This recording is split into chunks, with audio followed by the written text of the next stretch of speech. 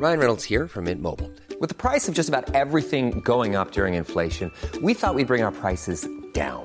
So to help us, we brought in a reverse auctioneer, which is apparently a thing.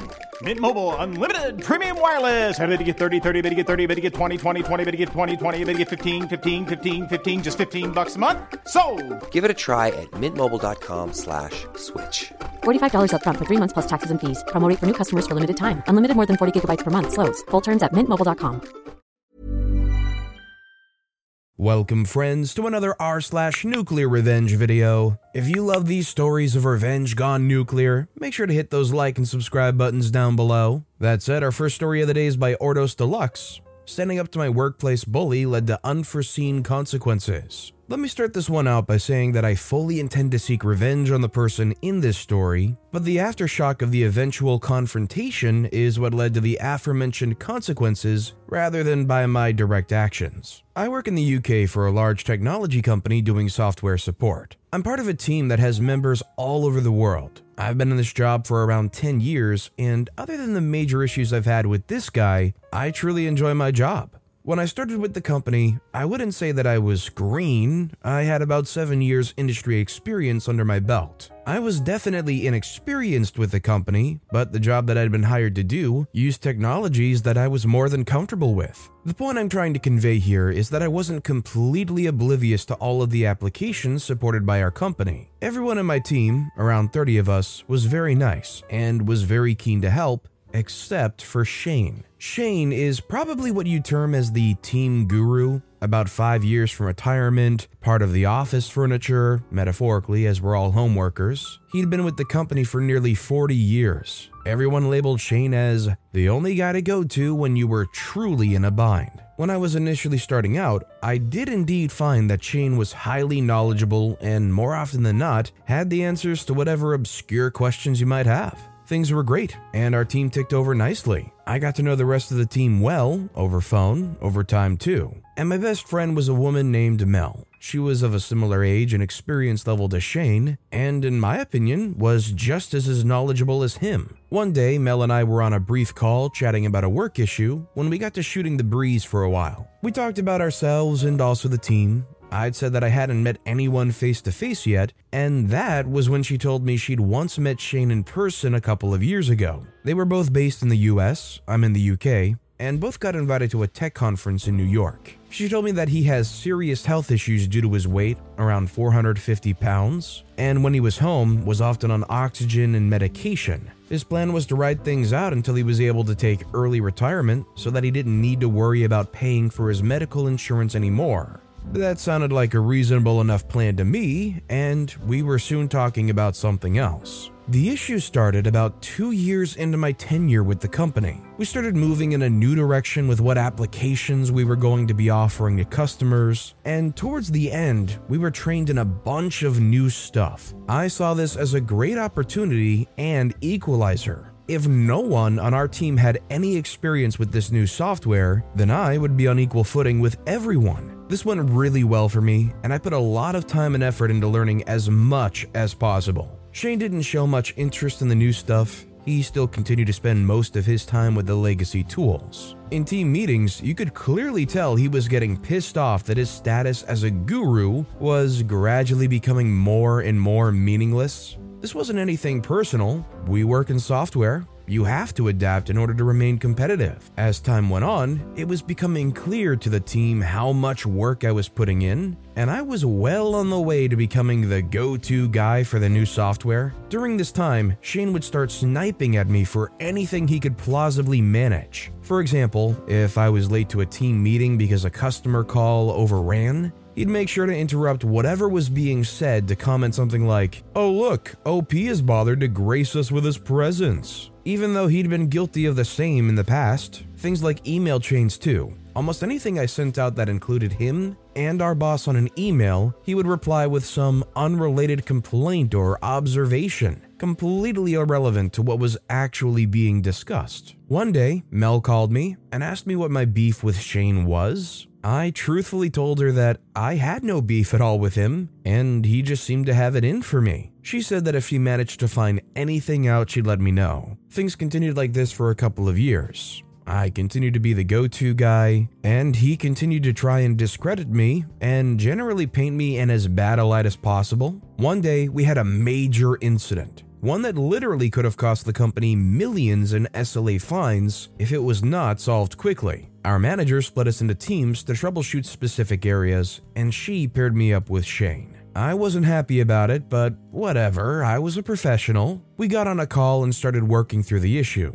As our call progressed, it was becoming abundantly clear why he didn't like me. He knew nothing about the new application. He hadn't done any work on it at all. Everything I asked him to check, he needed hand-holding even for the most basic of tasks. Eventually, I just shared my screen and said for him to watch me. I went into the guts of the system, through so many logs, explaining to him what I was doing the whole time, and eventually found the problem was with a recent patch we had installed. At this point, he dropped from the call. I didn't think anything of this at the time. We use Skype for business and it can be flaky, so I just continued what I was doing. Our process was not to roll back any changes until it had been approved by the senior manager, as I was the one responsible for deploying or rolling back patches, made some notes about what we needed to do, and then rejoined the main call. I wasn't worried at all because bad patches happened every so often. They just didn't usually have this level of impact. As soon as I did, I got absolutely destroyed by the incident manager. Apparently, Shane had returned to the group call and informed everyone present that the outage was caused by an error that I had made in the deployment process, and that Shane had told me what the correct fix was, and I had refused to implement it then and there. I was furious. He had accurately told them the cause of the problem because it was me who literally demonstrated to him how to find it. I had even foolishly mentioned to him what I thought would fix the problem. Because of how long he'd been with the company compared to me, only our immediate team knew the truth about who was really the better skilled person in this situation. His historical reputation still carried a lot of weight with people who didn't work day to day with him. Because this incident was so major, over 100 people were on this call. Several of them 2 or 3 levels of management above our team. He made me out to be a reckless, incompetent idiot, and he was believed. Despite my manager's protests, I was disciplined and given a verbal warning. He, meanwhile, was congratulated for steering the company away from a potential disaster and given a commendation. I was so angry, and a while later, Mel gave me a call. Apparently, Shane had been bragging to her about putting that smart butt punk in his place. She was shocked and asked him what he was talking about. His real beef was that he thought I had disrespected him by trying to take over his role as the go-to guy for the new software. That wasn't my intention at all. I didn't see it as my fault that he was too darn lazy to do the work again. I lamented with Mel that she should have recorded the call. She laughed and said that Skype shows when you're recording a call, and he'd never have spilled his guts while being recorded. I immediately had a brainwave. I decided that I would confront Shane one-on-one. I pinged him on Skype and said that I wanted to talk. He responded with a smiley and just said, "Sure." I called him and let him know that I was recording this call, and the Skype notification popped up to let all participants know that this call was being recorded. I went right for it and accused him of lying about the major incident and said that it seemed like he had major beef with me. As expected, he lied and said that he was sorry that I felt like I had to react this way. He said that he would need to talk to our boss about it. I said, "Wait 1 second," and turned off the Skype recorder. I then said that Skype isn't recording, and then he knew exactly what he had done. His mask slipped at this point, and he said that he was perfectly in his rights to put me in my place. He said that you need to respect the longer-serving people in jobs like this, and that he would do it again in a heartbeat. I didn't hold back. I called him a dinosaur who refused to move with the times and wanted to coast out his days here without doing any work. He said that he was a couple of years away from retirement, and he'd be darned if he was going to bust his butt for some shiny new software. I said to him, speaking of new software, has he heard of OBS? Of course he hadn't, and I suggested he Google it. I then hung up on him. Not long after, the messages started. He was begging me to not use the secret recording that I'd taken. He said that if he gets fired, he'll lose his retirement package and his medical benefits. I told him to go freak himself and that he should have considered that before trying to get me fired. I passed all of this on to the relevant channels before really giving it any thought. Things set in motion, and sure enough, a few weeks later, after a company investigation, he was fired. I heard from Mel that he asked to take an early retirement so as to keep his benefits, but this was apparently rejected. It all came out later that apparently he had significant debts and that he was counting on his retirement package to keep him financially afloat. With no job and no package, he had no money to pay for the medical treatment, which he badly needed. He was in no state to get himself a new job, and his skills had stagnated so badly that he couldn't even get a new job online. Mel told me that he died about 6 months after this whole incident due to his ongoing health issues. I felt conflicted about this for a while, sharing that recording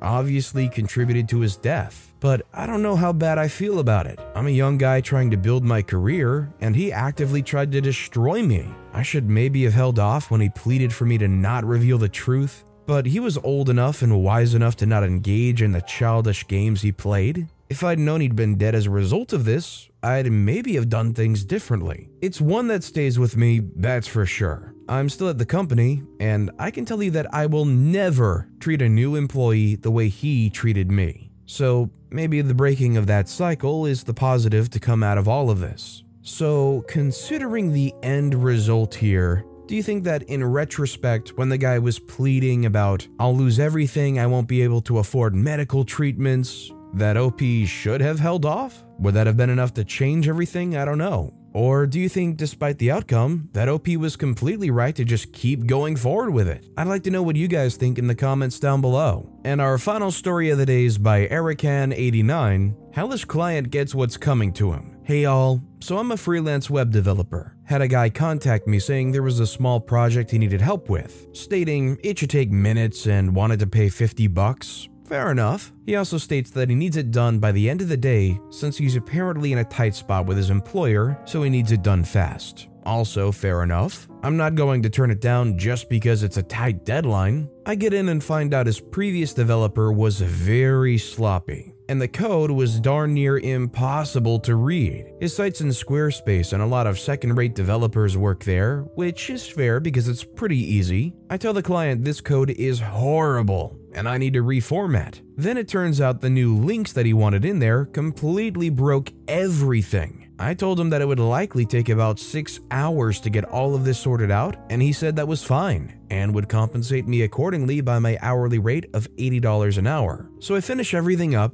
tell him the total is $640, and he agrees. Says he can pay me the next day. This "I'll pay you the next day" BS goes on for about 2 weeks. And I try to call him again on the most recent day that he said he'd pay me. Turns out he's now blocked my number. A couple days go by of trying to contact him while still getting nothing. I went to log into the site to cut my losses and delete my work. Turns out he's changed the password. At this point, it's clear to me this was planned, so I'm pissed. I email him stating that if I don't hear within 48 hours, I'll be serving him court papers and a demand of payment to his address that I had to find through an ancestry site, and subsequently call his apartment complex to confirm before I serve some poor sap with random court papers. He does an email for 24 hours. And this morning, I find out that I'm still logged into his site through the Squarespace app. Clearly, this is a huge vulnerability in Squarespace since he had changed his password and I was still in on the app.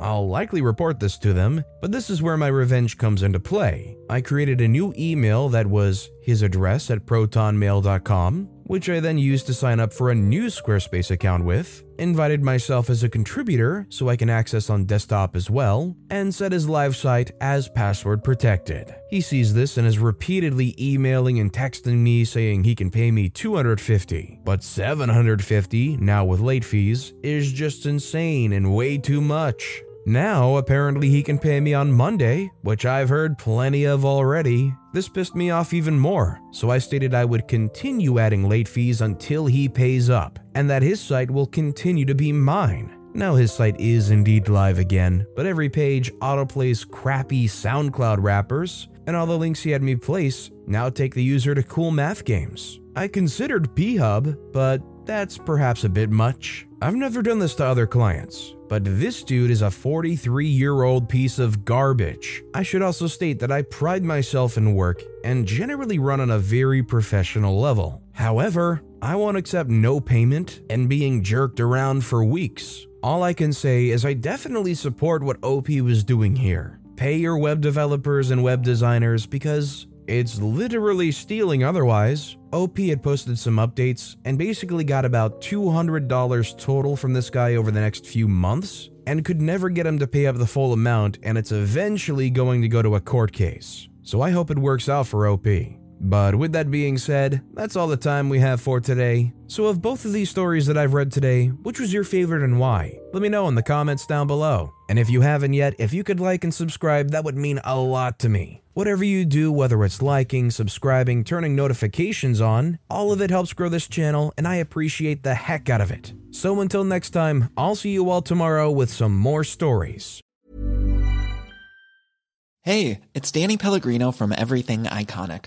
Ready to upgrade your style game without blowing your budget? Check out Quince. They've got all the good stuff, shirts and polos, activewear, and fine leather goods, all at 50 to 80% less than other high-end brands. And the best part?